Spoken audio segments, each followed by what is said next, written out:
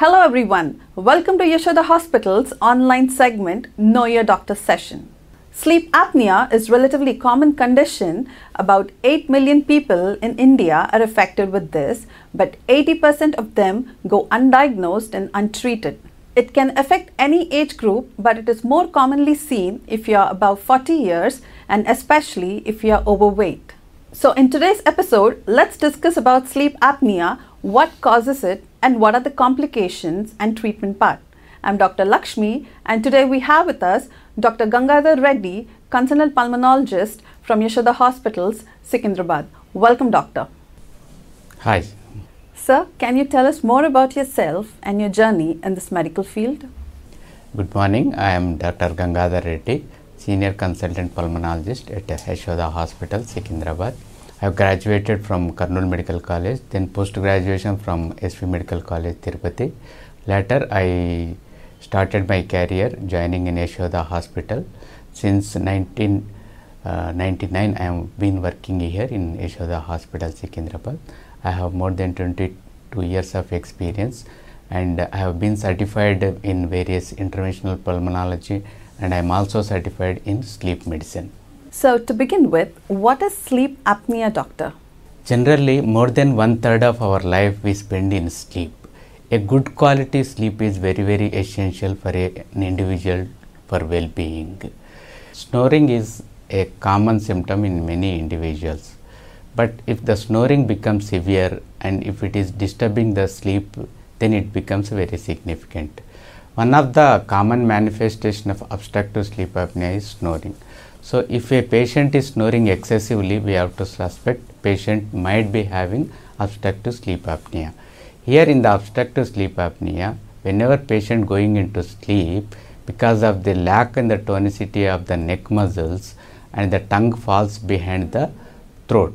So during sleep, air going into the lungs becomes almost nil. The airflow also becomes reduced.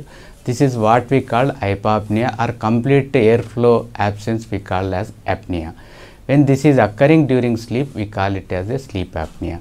So there are two types of sleep apnea. One is central sleep apnea, second is obstructive sleep apnea. Central sleep apnea, there are no signals from the brain, so that patient will not take the respirations. And the second one is the obstructive sleep apnea. Here, because of the obesity or certain other factors, in spite of respiratory efforts, air will not flow into his lungs. This is called obstructive sleep apnea. Obstructive sleep apnea is more common and it is very serious disease. And most of the time it is very silent one. I think snoring is a pretty common symptom. So people who snore, do you think they all should see a doctor? Or how many do you think actually see a doctor for this? Actually, snoring is not a major problem because many people snore a little bit. But when this snore becomes more, and if it is also associated with disturbing in the sleep of the individual or the partner, or because of this excessive snoring, there will be what is called obstruction to the airflow. Because of this, there are certain consequences. Patient may develop hypertension, they may have heart problems, they may have diabetes problem. So only few people develop these consequences. So those who snore excessively, these patients should seek attention of a sleep specialist. Not all those who snore seek medical attention. Only those who are very much obese and who have excessive snoring and who have certain other daytime symptoms like they feel very lethargic, they feel tired, they will have morning headaches, and they are irritable. So those who have these daytime symptoms should seek medical attention. So doctor, you've said that there are two types of sleep apnea, that is central and obstructive. So is one type more dangerous than the other? Obstructive sleep apnea is very common and it is very dangerous. Central sleep apnea is less common and it is seen in other diseases. Obstructive sleep apnea is especially more prevalent in the patients who are very obese, where their BMI is more than 30. So obese individuals, obstructive sleep apnea is noted around 60 to 70%. And in India, there are around 26% of men are suffering with obstructive sleep apnea and 14% females are suffering with obstructive sleep apnea. Especially those who are in 30 to 60 and those who are diabetics, those who have heart problems, those who have brain problems, we have to suspect obstructive sleep apnea in them. Generally, they will have excessive snoring in the night and they will have excessive daytime sleepiness. So you mean to say there's obstruction of upper airways which is causing snoring. So doctor, tell us one thing.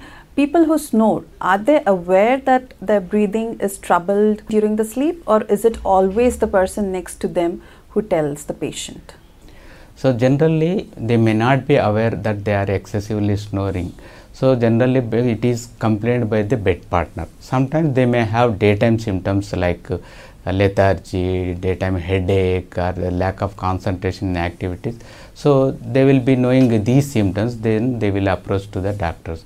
But the snoring episodes or gasping episode during sleep most of the time brought to the notice by the bed partner. So doctor, let's discuss about the risk factors or what causes sleep apnea. Is it always overweight or being obese, or are there any other factors contributing to this?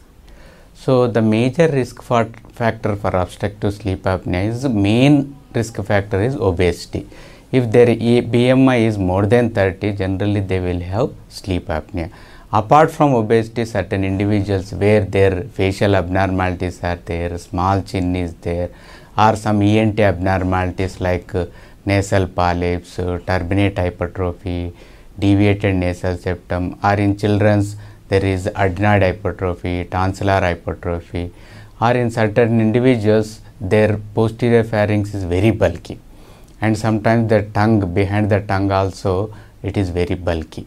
So these individuals, they are very prone for developing obstructive sleep apnea. Well, I think that's interesting that I thought it's only obesity which causes sleep apnea, but there are many other factors which contribute to this. So now talking about consequences, why should one worry if they have sleep apnea? I mean, what are the consequences one can have? Is it just disturbed sleep, or are there any other significant consequences? Very interesting. Obstructive sleep apnea, it is a very common disease. Simultaneously, it is a very silent disease and it is a serious disease. So many of the people who snore badly, who have obstructive sleep apnea, may not be aware of the consequences. Especially during sleep, when there is diminished airflow, because of this, there is oxygen levels goes down. When oxygen levels are going down, they release certain chemical mediators, some hormones. These in turn have effect on the blood vessels. So these in turn they cause uncontrolled hypertension. Their sugars also go uncontrolled. They may have heart beating disturbances, what we call arrhythmias. They also have heart failure. They may have even cardiac failures, cardiac attacks, or brain strokes, sometimes even sudden deaths also. So obstructive sleep apnea appears very silent disease, but the consequences are very, very grave. So one should be aware of these things. Well, I think that's alarming because sleep apnea or snoring, I think it's just about anybody could have, and most of us, about 80% of patients would be ignoring this and not visit a doctor. Before we move on to discuss about the treatment part, how do we diagnose one is suffering with sleep apnea, and what are the tests that we run for the patients? So generally, whenever we suspect a patient who is having these symptoms like excessive snoring and daytime sleepiness, we suspect obstructive sleep apnea, especially in obese individuals. When these individuals come, we take a thorough history. So in the history, we ask about their sleeping pattern, their gasping episodes, their daytime behavior. All these things are included in his sleep history. We also take a close physical examination of his neck, throat, and all these things. When we strongly suspect patient having obstructive sleep apnea, these patients are they subjected to sleep test, what is called a sleep test, that is called polysomnography. Here in the polysomnography, it can be done either in the home or in the hospital in the dedicated sleep lab center. So whenever a patient is presumed to be having obstructive sleep apnea, we ask for him to come for the test. On the designated appointment day, he will come to the sleep lab. We attach various sensors to his body, to the head, to the chest, to the nose, to the abdomen and to the muscles. We record various tracings, that's why we call this polysomnography. We record his sleep stages, we record his snoring, we record his oxygen saturations, we record his muscle movements. All these things will be recorded overnight in the sleep lab. Next day, technologist will remove these sensors and individual will go and for his routine works, and the report is generated from the computer. This will be further analyzed by the sleep specialist. Based on the report, the sleep pattern and sleep severity, obstructive sleep apnea severity is calculated. Generally, in any individual, these apneic events or apapneic events are up to 5 are normal. But if these events are 5 to 15, we call it as mild sleep apnea. 15 to 30 we call as moderate sleep apnea. More than 30 we call as severe sleep apnea.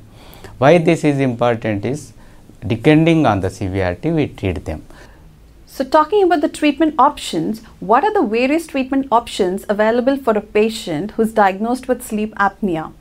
So in mild cases, generally we advise some lifestyle modifications like avoiding alcohol, avoiding smoking, or avoiding sleeping in the supine position, and we also ask them or encourage them to reduce his weight.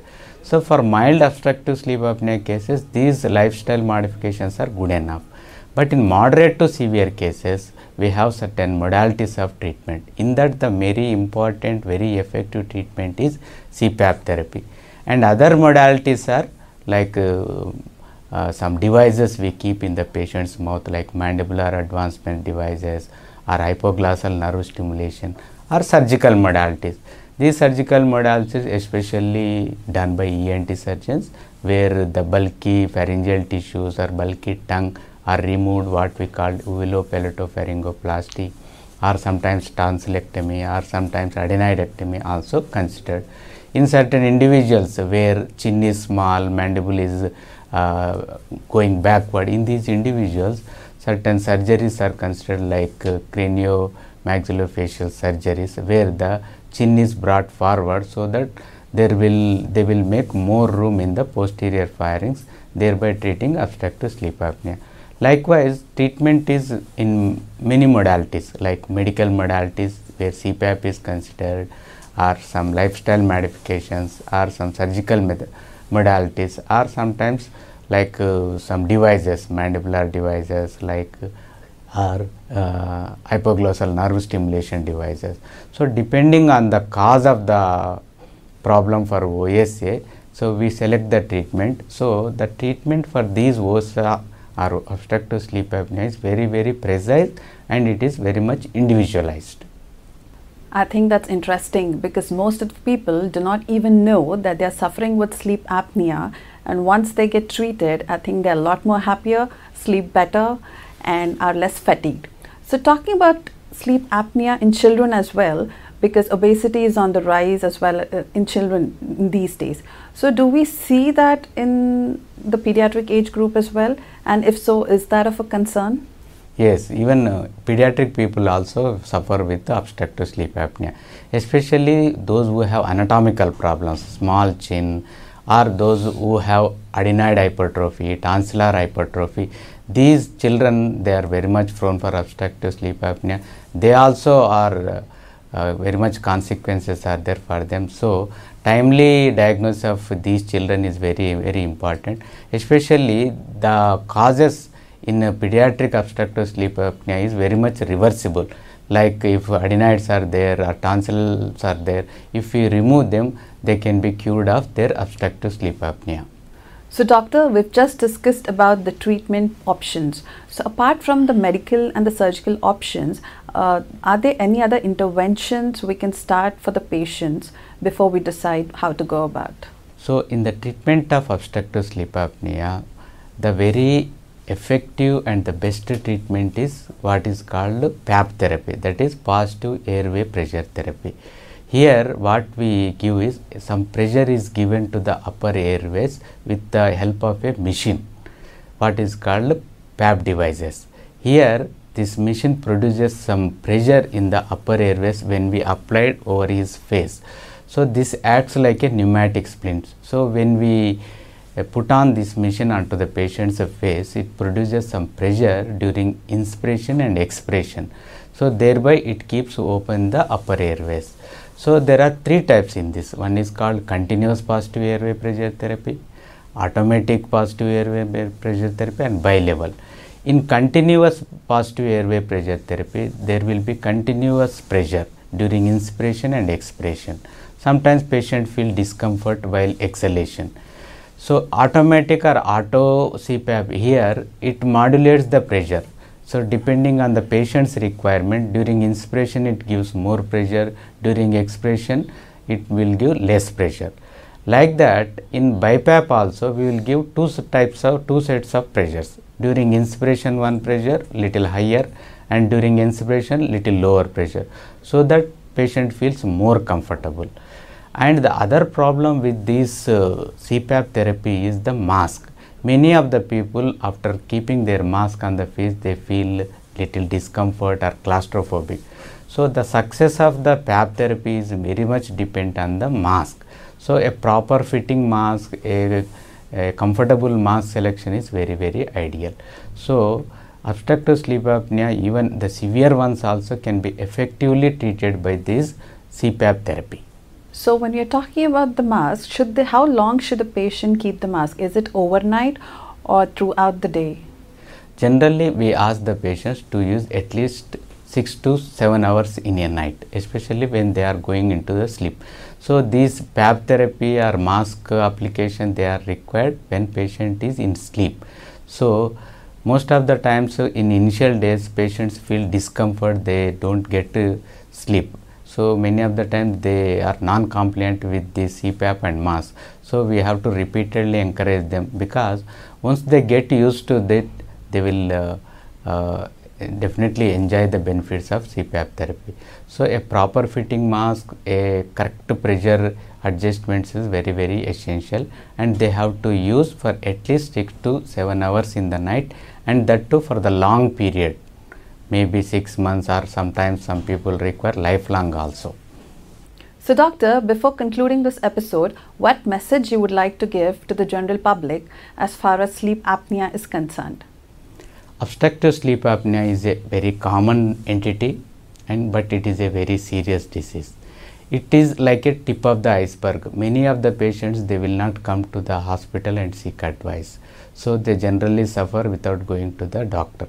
But those who have excessive snoring and those who have daytime sleepiness should immediately consult a doctor, because a quality good amount of sleep is very, very essential for a healthy lifestyle.